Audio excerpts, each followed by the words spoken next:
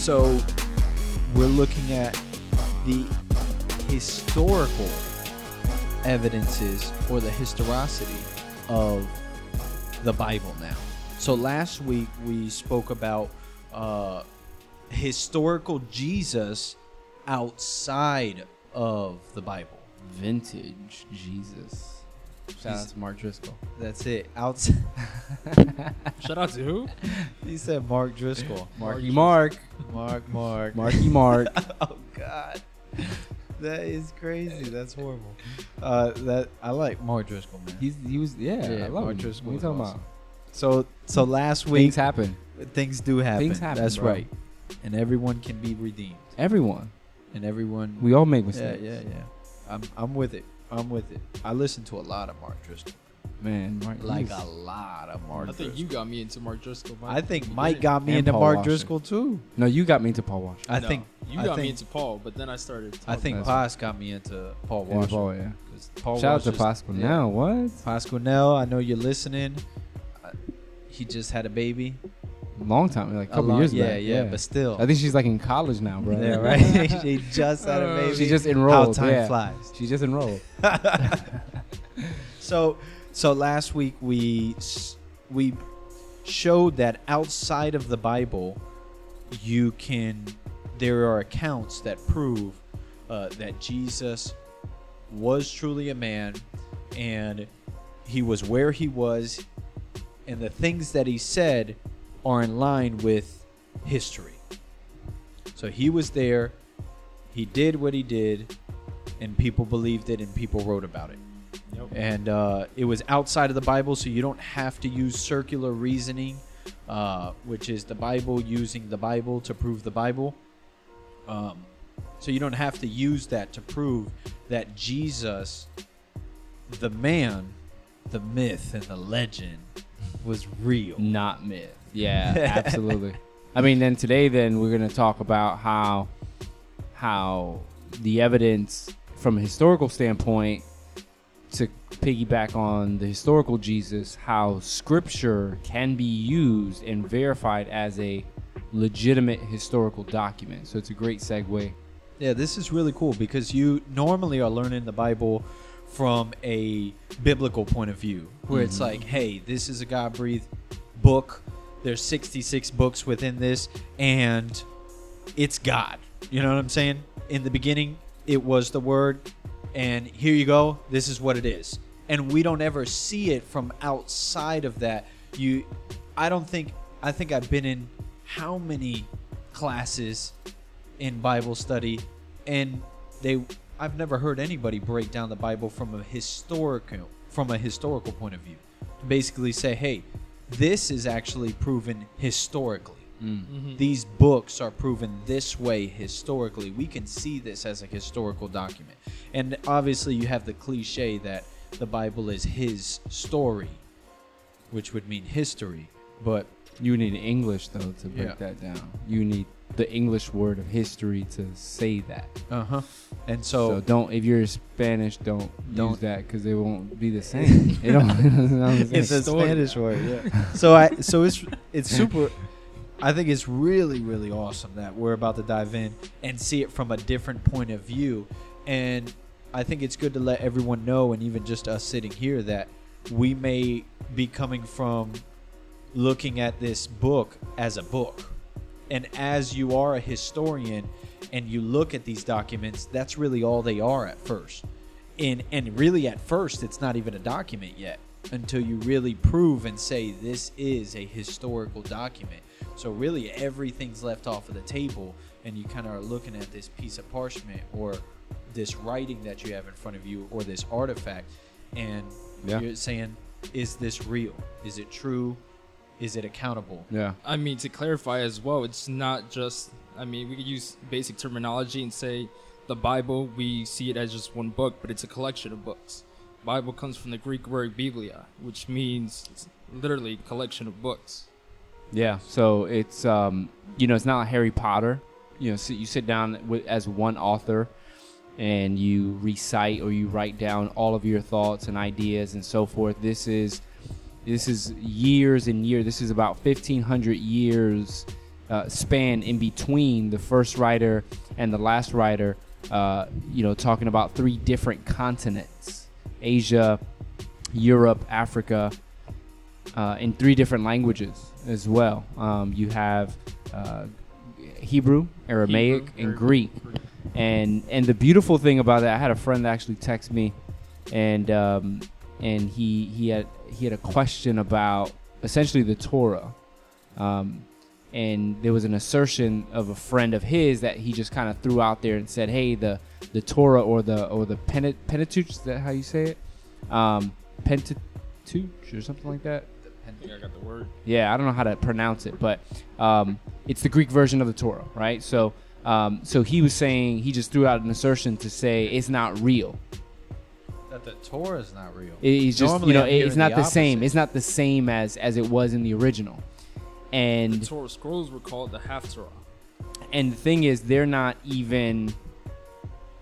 The crazy part is that to make that kind of assertion, you need evidence that the assertion is real, right? You can't just say a blanket statement like that. Oh yeah, these things aren't real. You have to present evidence for that. So anyone who's making any kind of assertion, you have to present evidence for your assertion.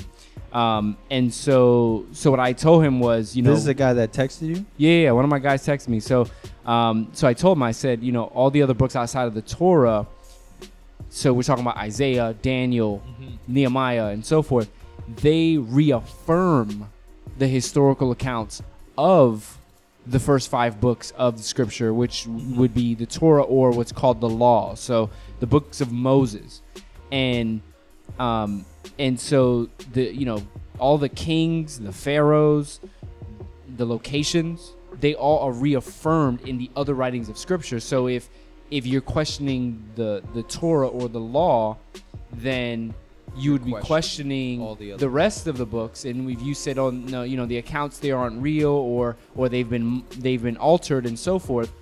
If there were things that were altered, you're talking about other time frames, other people, other locations that are affirming the events of that time period. So for example, you're saying this king or this high priest or this prophet who doesn't even live anywhere in the same time period, let alone the same zip code as the person who wrote the first 5 books, they are affirming through whatever means that they're affirming it, they're affirming that the historical events that took place in that time period are true.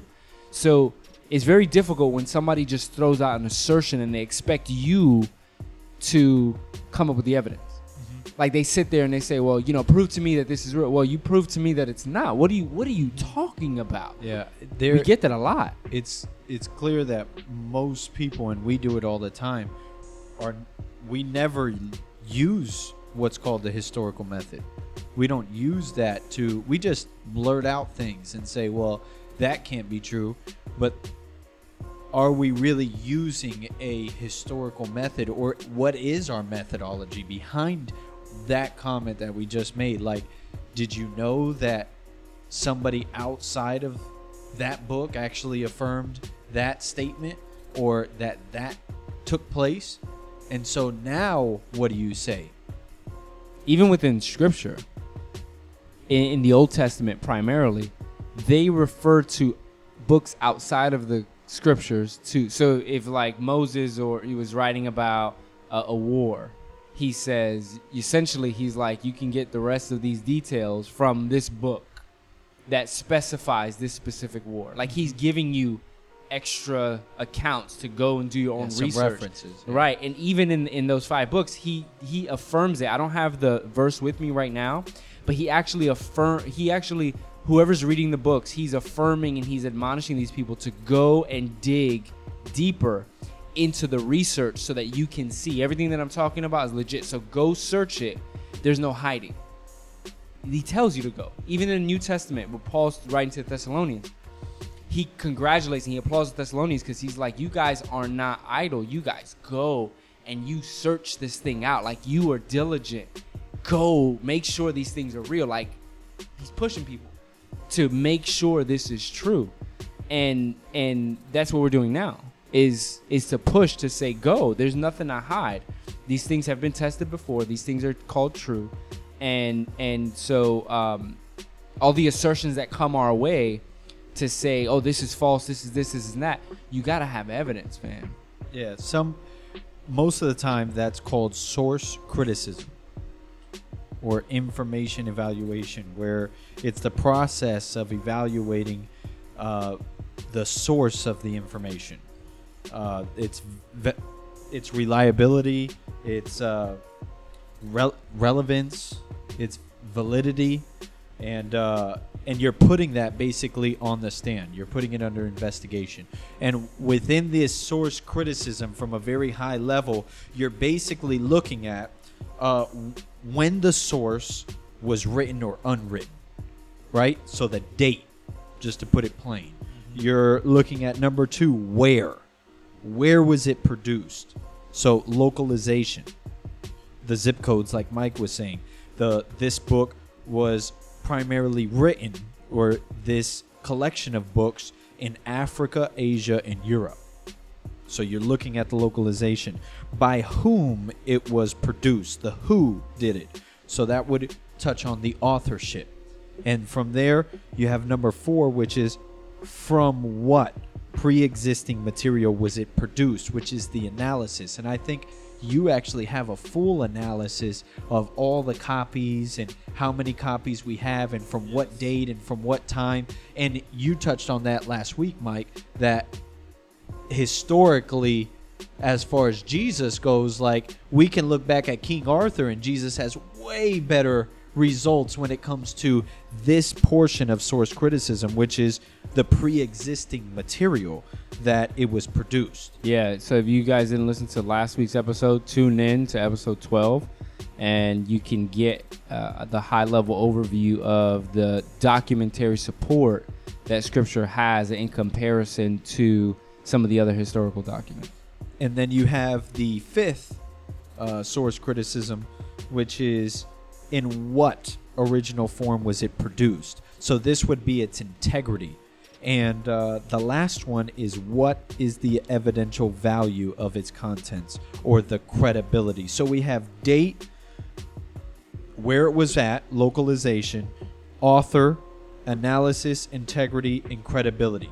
These different things. The first 4 actually are called the higher criticisms, where the 5th one is accounted to as a lower criticism, which would be an external one, and the 6th account, which is credibility, would be an internal criticism.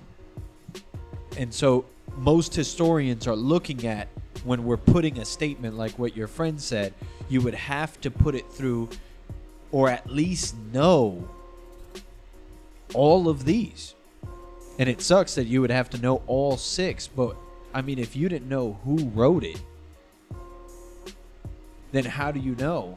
Well, so my friend, he in his reply to the guy, he basically said, in essence, he said, unless you have the original, how do you know? Well, then we won't know most of, after the burning of the Library of Alexandria, we're done. We don't got nothing. So that's where you would have to...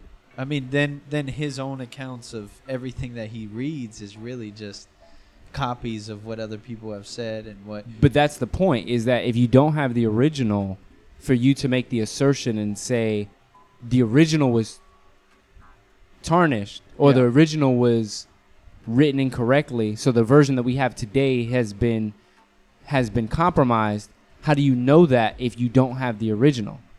So you have to rely on some of these extra sources to give you validity. Hence, when you're talking about Old Testament and you think about the Dead Sea Scrolls, and when you have a complete book of Isaiah in the Dead Sea Scroll findings, and you can see that it is pretty much spot on with at the earliest versions that they can possibly have with the Dead Sea Scroll finding, you're like, oh wow, this finding that we have actually predates the one we have, and it's spot on. And it's spot on. So that means the integrity of this book has been maintained, so it's safe to assume that the integrity has been maintained as we look at some other resources as well to ensure, like you said, date, location, authorship, etc. And that's all used together to form the source criticism or informational evidence to show authenticity.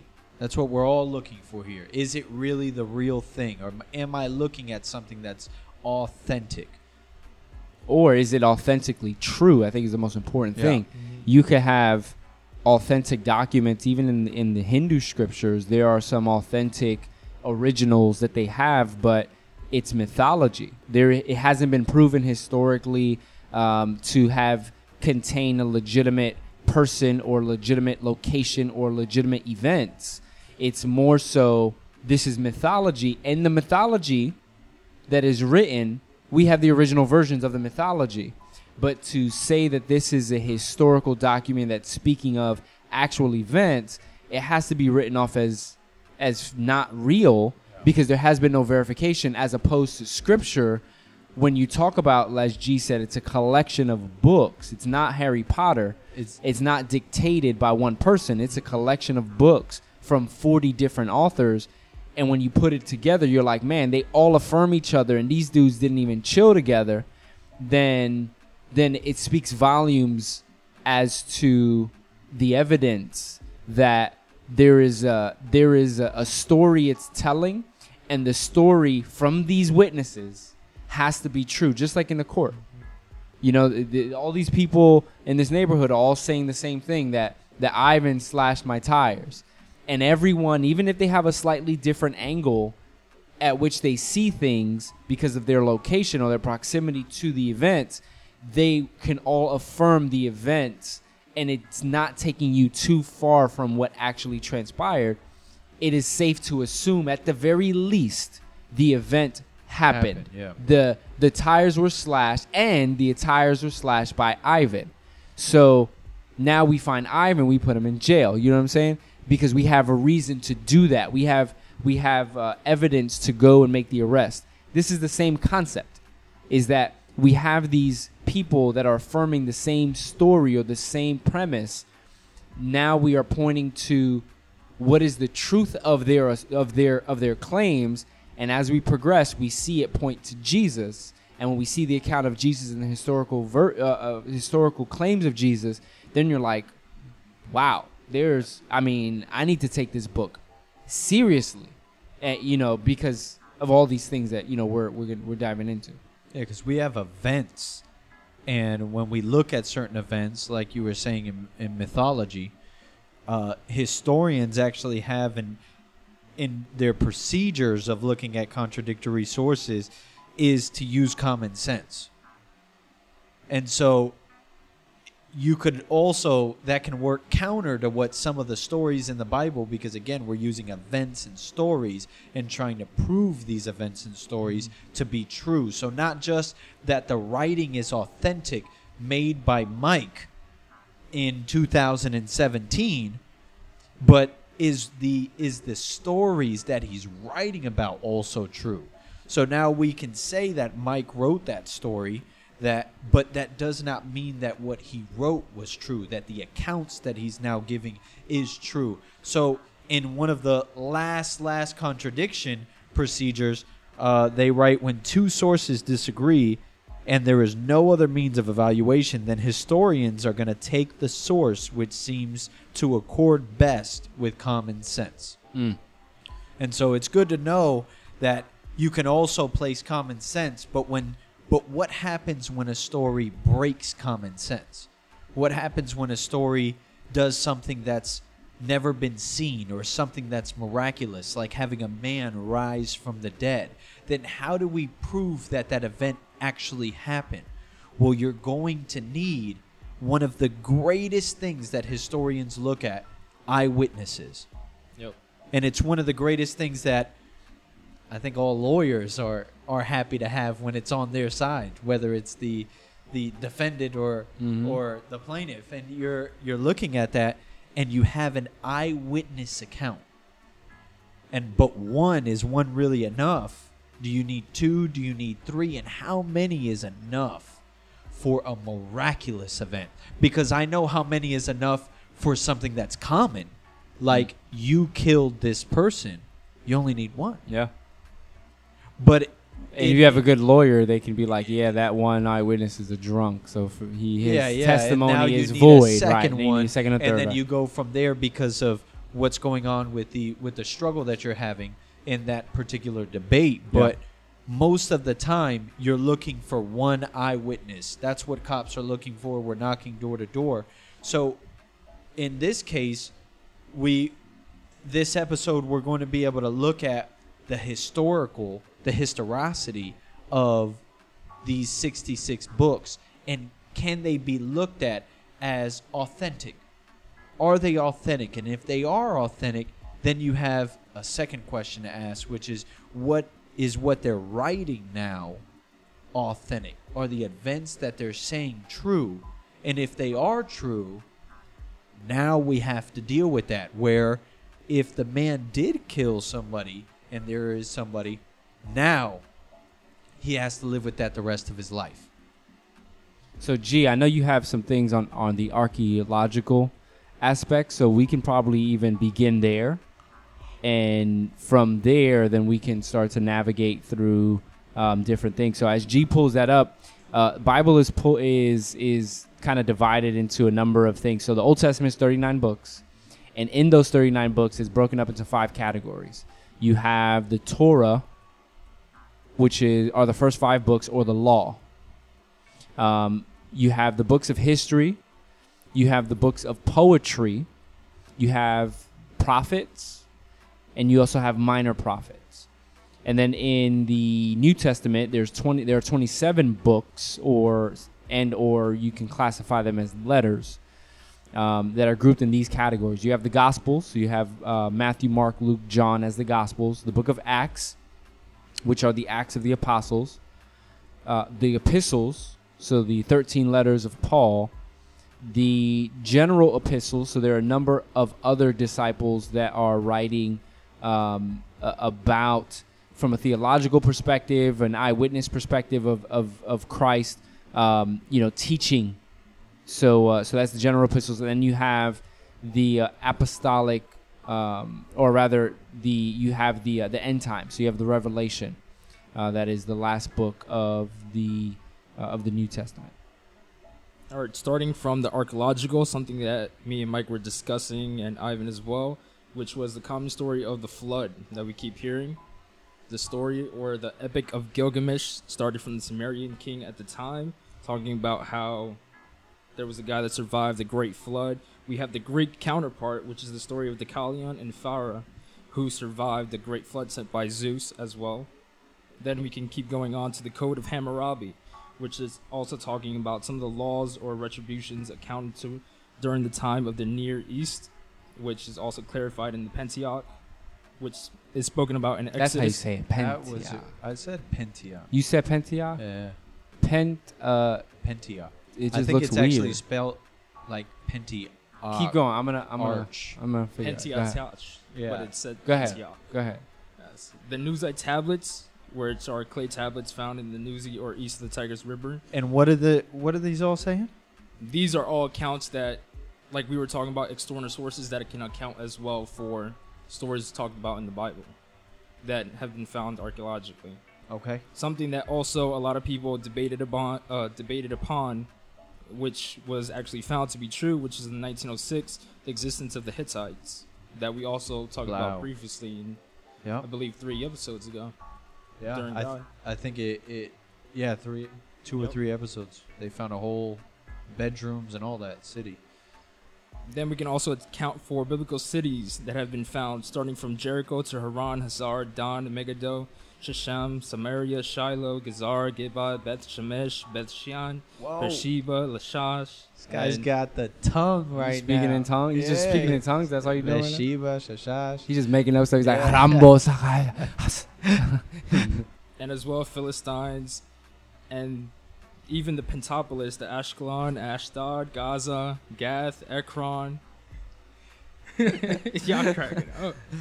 I love it. The invasion of Judah from Shishak, that talks about in Kings 14. The Moabite stone, which also is talking about in Kings, which describes Ahab's family in 850 BC. Obelisk of this word escapes me.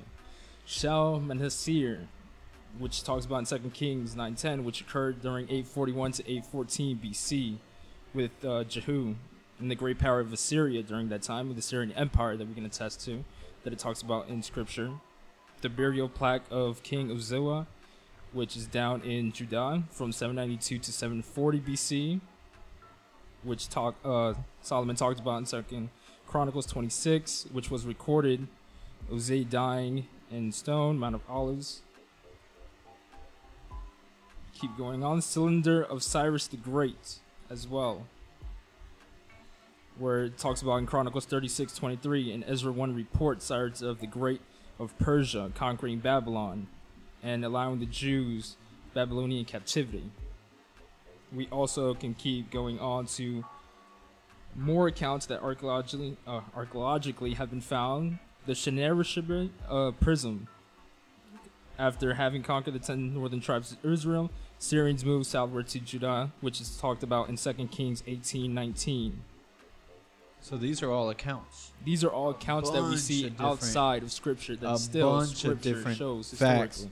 And that's awesome to know too, that whether it's relics, fingerprints, writings, all of those things fall inside the tapestry or can be put into the tapestry of history. So like other writings. So if you have a people group that are residing in a specific location for a number of years, and they've been involved in trade and all that, there might be coins that might associate this people group with being real. There were some coins too. Right? There might be plates. There's just different things that show there were habitation, and it's funny because the Book of Mormon, I guess they make an assumption that that there's a people group. There's like a Native American people group. I forget what it's called.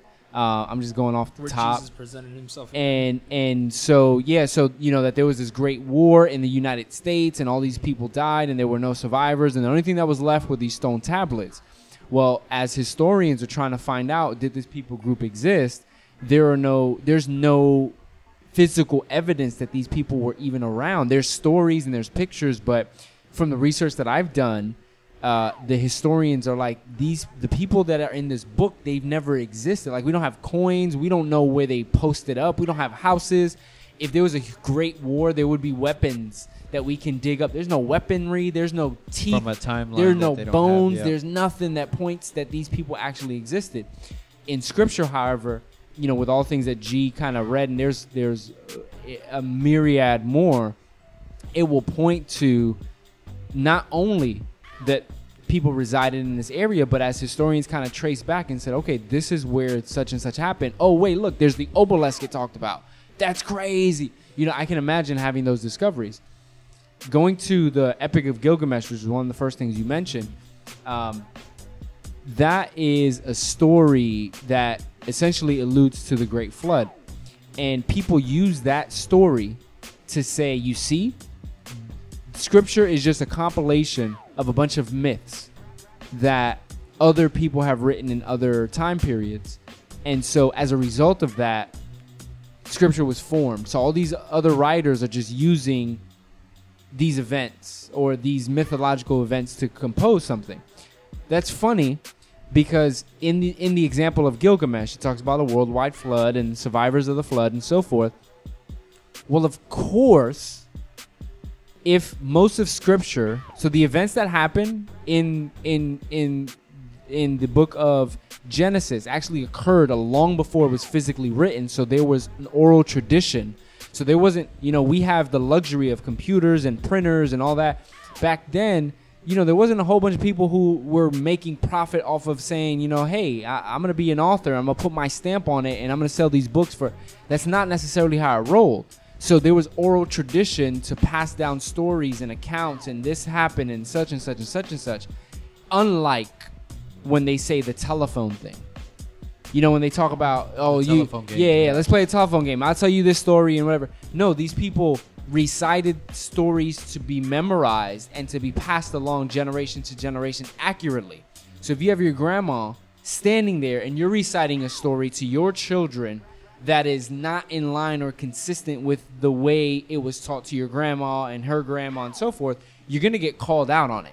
It's not a game of let's whisper in this person's ear and let's pass it along, and at the end the person, because they know it's a game, they're standing at the end, they're like, it started out saying, hey, pass me the paper, and at the end it's like, send me the text message, and everyone's laughing in the room. They're like, you see, the when you play the telephone game, things get lost in translation. No, they know it's a game.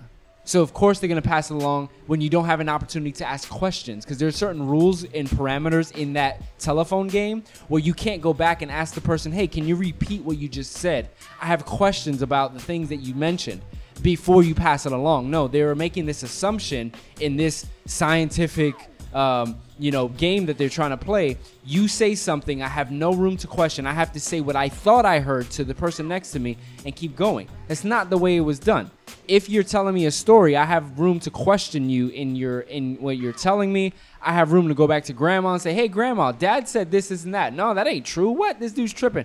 And you have room because there were no televisions. This is it. This is our history. We're telling you about the events of who we are. And we have to memorize these laws because these laws speak volume of who we are as a people group, and we have to be obedient to these laws. So they were very cautious as to how these things were passed down orally. Well, if there was an oral tradition that was passed along and there was a people group that didn't adhere necessarily to the things that were part of that oral tradition, of course there's going to be an account in a people group that is outside of the of the people that were considered God's people. Of course there's going to be an oral tradition to say, hey, there's a worldwide flood, or there was a story of a worldwide flood, or somebody embellished on the story of what Moses had written. So it doesn't disprove, it actually shows, and it's telling that, hey, there might have been a worldwide flood. Well, one of the core principles of determining reliability in historical documents is if a number of independent sources contain the same message, then the credibility of the message now strongly increases. So that's touching on what you're saying. It's independent, had nothing to do with the other, on its own account.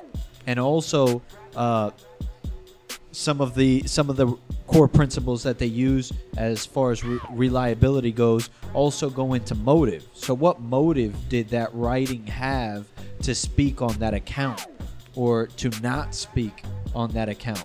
And now if we have all of these different writings with their own motives saying the same thing, then the reliability of it and the credibility of it has now increased tremendously. And continuing on talking about that, we have the Codex Sinaiticus, which dates to 350 AD, which is found in a British library, which contains virtually all the New Testament, and it's not even part of the Bible itself. So we have a collection of books apart from Scripture, what we call Scripture, that contains everything of the New Testament, virtually everything. What is that called again? Codex Sinaiticus. Codex Sinaiticus. Attackis.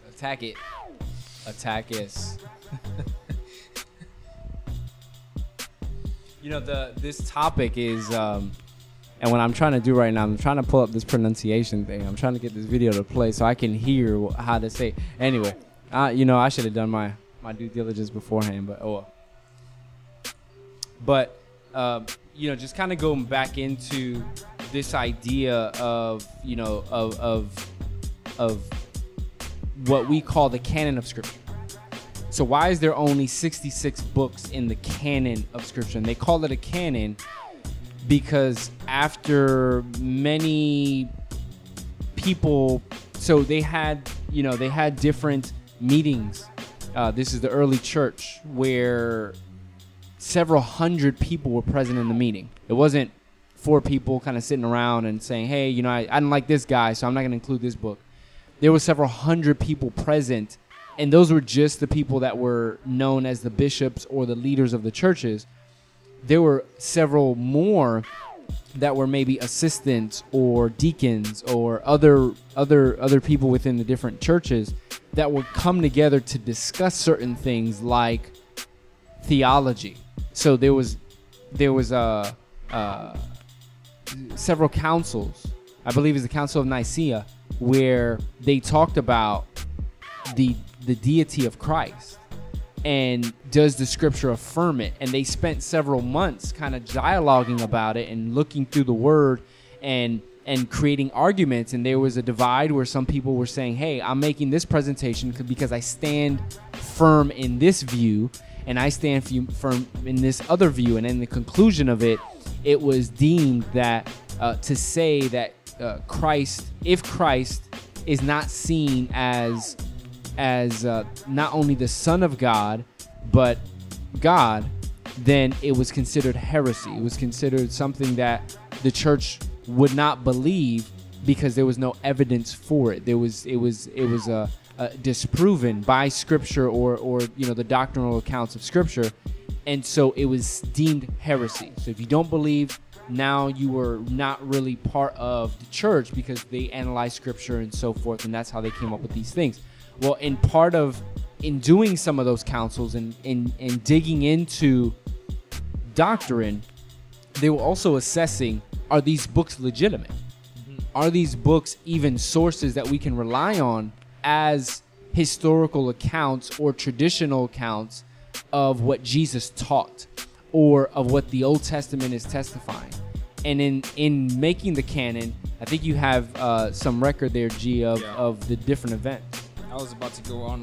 What Mike is talking about is the first one, which is the Council of Gemnion, which was a Jewish council during the 90 AD, which this basically put together the Old Testament or had the Old Testament as canon. Then we have the Council of Carthage, which was at 397 AD, which discussed the New Testament as canon. And that it was where it divided, or in a way, during that time, keep going on to the Council of Trent, which was where you had the Reformers and the Catholic Church. They were deciding on what books to actually keep. And the Reformers, they didn't want to add in some of the books, I believe, like Maccabees and I'm trying to remember the Catholic Apocrypha. books. The Apocrypha, yeah. Yes. Uh-huh. And now we have what is now known as the 66 books as Bell a part and to the the Roman Dragon. Catholics having an additional books, not compared to Scripture. Yeah, and you have when you have the Council of Carthage. Is it the Council of Carthage where they looked at the New Testament? New Testament. And it was in and then also with Constantine being kind of the governing initiator to make these things happen. And there's a lot of flack around that. There's a lot of saying, some of the political agenda behind it and so on. Very easily you can make argument for the fact that Christianity or any other classified religion can be used to try to oppress a people group, but in the context of Scripture, there is freedom. There's not enslavement. So people who try to use Christianity to oppress a people under a certain banner of government or whatever, and create laws where there is no law, then it's very interesting how that dynamic comes. And that's for a different topic, but it's important to note that the events of Constantine, he was instrumental in kind of allowing those things to happen, and the councils essentially feeling safe to have those kinds of discussion. And when those councils got together, they would go in with a basis of This is the agenda of differentiating what they have to use their method in creating this canon. And one of the number one things that they used was sort of I created like a flow chart to show that what's that? Oh my gosh, the words that leave you when you need them. It's outrageous. And I created this whole flow chart. It starts with an A, where it's solidified. It is what Authoritative? no Authoritative. no. It is. Authentic- Who knows? authenticated. If anybody has memory pills, or maybe Please if somebody can give get them Ivan a subscription to Onnit.com, Yeah, we can right. get him Alpha Brain. So please make that happen. I mean, I have the list of the criteria the church used. The first one was the book written by a prophet of God? Second, was the writer authenticated by miracles to confirm his message? 3, does the Bible tell the truth about God with no falsehood or contradiction?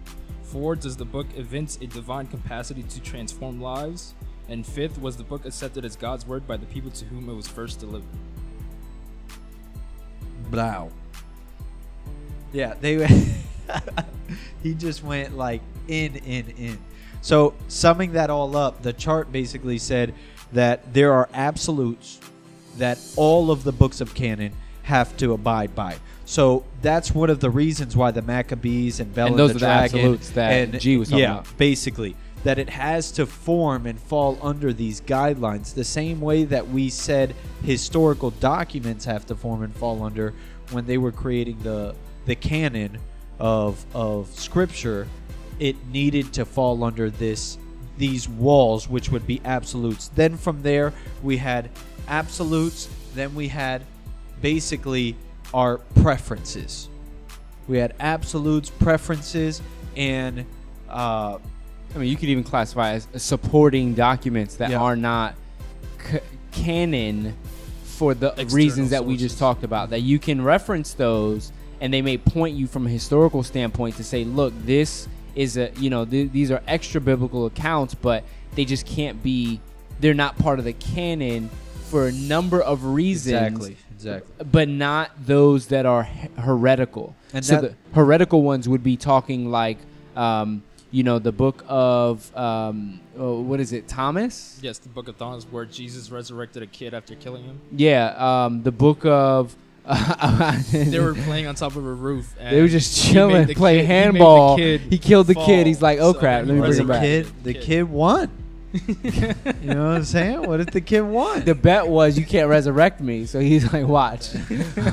What if the kid really won that handball game? Then he was like, He got mad. Yo, He just, I've never lost. You know what I'm saying? Like, you Which can't was be the wrong. I'm first still one. winning. Which were all Gnostic books. Right. So any books that were considered Gnostic in nature, based on the falsehood of the historical account, not to make, if we're talking about New Testament, not to make Jesus look, grander than he was, but they're just opposing to the actual accounts that happened. The people of that time, and we're talking about 140 AD when the Gnostic Gospels essentially were created or were formed. So it's just 70 years after the death of Jesus, or so, is when this was happening. So the people of that time understood, and they still held to the reality that by culturally during that time, they understood that the Old Testament, as it was from that canon point of view, it was legit. There was no question historically. So they would speak, they would live, the culture was set up in such a way that these historical events are accurate, right? So when Jesus came along, and Jesus is referencing the Old Testament as a historical document, so he's believing the truth of the Old Testament as he's teaching. They're looking at, okay, what did Jesus teach? What are the historical accounts of Jesus? And these books don't match up. Hence, they cannot be part of the canon because they are stories that just don't line up. You have those books like Thomas. You have a number of other ones that are contrived, to be the Gnostic Gospels. And a lot of what the Gnostics created was based off of convictions that they had within what they believe. So what we can't do as lookers of history and as finders of history is put our own convictions in front of our method or in front of our absolutes that we have. And what we tend to find is, in the generation that we're in now, is that our convictions most of the times do overlook and most of the time sway our absolutes, where our convictions will totally go against what we see as an absolute. I mean, in a way, it could be what happens in the conspiracy realm, where we have John F. Kennedy was assassinated, and we have different accounts of people saying, no, this was happening, or that was happening, or we have different occasions where NASA's covering something up, and NASA can throw out files, or what happens in the flat Earth theory, where people say the Earth is flat, and Scripture's saying this, and while we see in science it's saying another thing. By the way, Scripture does not affirm the flat Earth theory. Scripture actually affirms what we understand the Earth to be, not flat. Anyway, and you look at stuff like that. You look at Thor, and then you go back to even our own accounts, and you can see how Christianity, because of the miraculousness of the accounts inside of it, can be hard to look at, can be hard to believe. If you're telling somebody that I believe in Thor and Thor has spoken to me, and you're like, well, how do you know? Because that conviction that you have goes against all of the absolutes of just common sense. And then you look at the Christian saying, I believe in Jesus and he spoke to me. Then you have to use that same type of mindset to hit that person and say, well, how do you know for a fact? And so you have to put the writings that from the basis of what that person's saying, because unless she has another eyewitness account or something else, you really have to internalize that conviction as far as trying to make it seem as if it's proof to your belief because he told me. So we have to also be careful about the way that we perceive or try to prove our conviction of Christ or our conviction of the books or the Bible or these 66 documents. We have to be careful because we as Christians, especially today and day, are prone to be battled against more than ever, I think, right now in our time. So we have to be careful. I mean, Peter says that we need to have an answer for our faith. And someone who's new, a new believer, if you're a new believer and you're listening, obviously to get to the point where you're doing all this research and you're understanding things, and particularly going beyond not just the historical evidence that Scripture is valid and the reality that there is the miraculous element where you have prophecies that are affirmed from historical point of views. So you talk about Alexander the Great and the revelation that Daniel had, and you transpose what Alexander the Great happened in his life, and you compare that to what would eventually become Rome.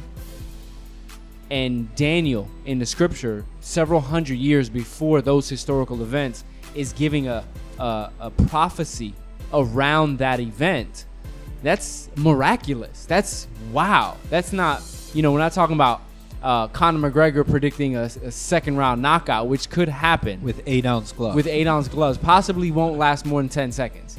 But what you're saying is that it could prophecy can also and is big when it comes to proof. Prophecy is important because as you compare what is the prophecy saying in comparison to the historical events that actually occurred hundreds of years later, there is something to not just the literature that you're reading, but there's power in what is being said. So if you've already verified that the documents are authentic, if you verified everything that was mentioned here as far as authorship and location and so forth, all right, so now you have this document that is reliable. Perfect. It's reliable. But when you add to it, not only is it reliable because of all the things that were mentioned, but now you add the miraculous in which it predicts. So you talk about Isaiah, the book of Isaiah. I just mentioned, about the fact that we have actual scrolls that date back very closely to, when the original document was written. And you verify location, you verify the person, you say, okay, the king that he mentions exists, and the events of this and that exist, and you're like, wow, and then you just compare and you're like, perfect. This document is a reliable document of history, but it's also a reliable document for philosophy, because the philosophy that it's giving has insight and it's telling to present day. Fantastic. We have those two things. But not only that, you talk about when it's giving you the miraculous element or the prophecy of Jesus, and it tells you specifically the events of Jesus and what would happen to Jesus and what they would call Jesus. And this story was written several hundred years before Jesus was born, and even before the human incarnation of Christ. We're talking about Mary even being a thought of giving birth. Like, this was no concept. Like, people weren't even expecting this. And this document is giving a testimony of something that would happen in the future, and it comes to fruition. That is what makes it insane, and it's mind-blowing. That would be a great study too, even a great podcast to talk about the different prophecies, because there's so many prophecies. So many prophecies that we could just have a list and say, well, this is what it said in this, and 500 years later, this is what history tells us. Episode 14. It's a wrap. Prophecies. I like it. We digging into it. So, we talked about so much here today. There's so much more we can talk about. Yeah, next week we're going to dive into prophecies. What prophecies were actually fulfilled in Scripture that can be verified, not just from the Scripture point of view, but can be verified from the historical point of view. And so with the things that we talked about, man, just dig in, read, do research, and consider the reality that not only have these books been tested, have been tried, but they've been proven over all these centuries, from the archaeological standpoint to the timeline, the author, the geography, the people group, and what happened with them, and the events. And now we're talking about the miraculous of the prophetic. Goodness, if you can't take this document more serious than you can take any other book that has been around for that long, I would challenge you to really, really, really make a conscious decision, a logical decision, to take the book seriously. And if it's true, we do have eternal implications to consider for our life. So, awesome episode about the historicity of the Scriptures. I think we dove into a bunch of different areas too. I still don't know how to pronounce. Pentateuch? Pentateuch? Isn't it Pentateuch? It's Pentateuch. I know it's spelled differently. It's spelled different than it sounds. Pentateuch. See, I told you it's Pentateuch. I told you. No, that's Pikachu. Pentateuch. Y'all talking about Pentateuch. Right, Y'all making up Mike words. the Baptist, if anybody that's listening can go ahead and put a pronunciation. You see, Pentateuch. I got it. Why is she saying it two different ways? Though? Because she's telling you No, that. why She is said she it saying two different ways. she I did. heard that. She's So- confused. So The translator's confused. So you guys can hit us up on proofbeyondreason@gmail.com. We got a Facebook, we got a YouTube, we got all of our Twitter accounts, and we got a SoundCloud, iTunes. Anybody can help Mike the Baptist out to really just break down this word Pentateuch or pen. It's horrible. It's horrible. She's Yeah. right. I think she's right. No, she's not right. And let's give a quick shout out to our sponsors, Matthew Movement, Mateo. Where Would You Believe, and I hope, man, anybody let us know if you guys are don't like what we say. I love it. Let me know if you like what we say. I love it too.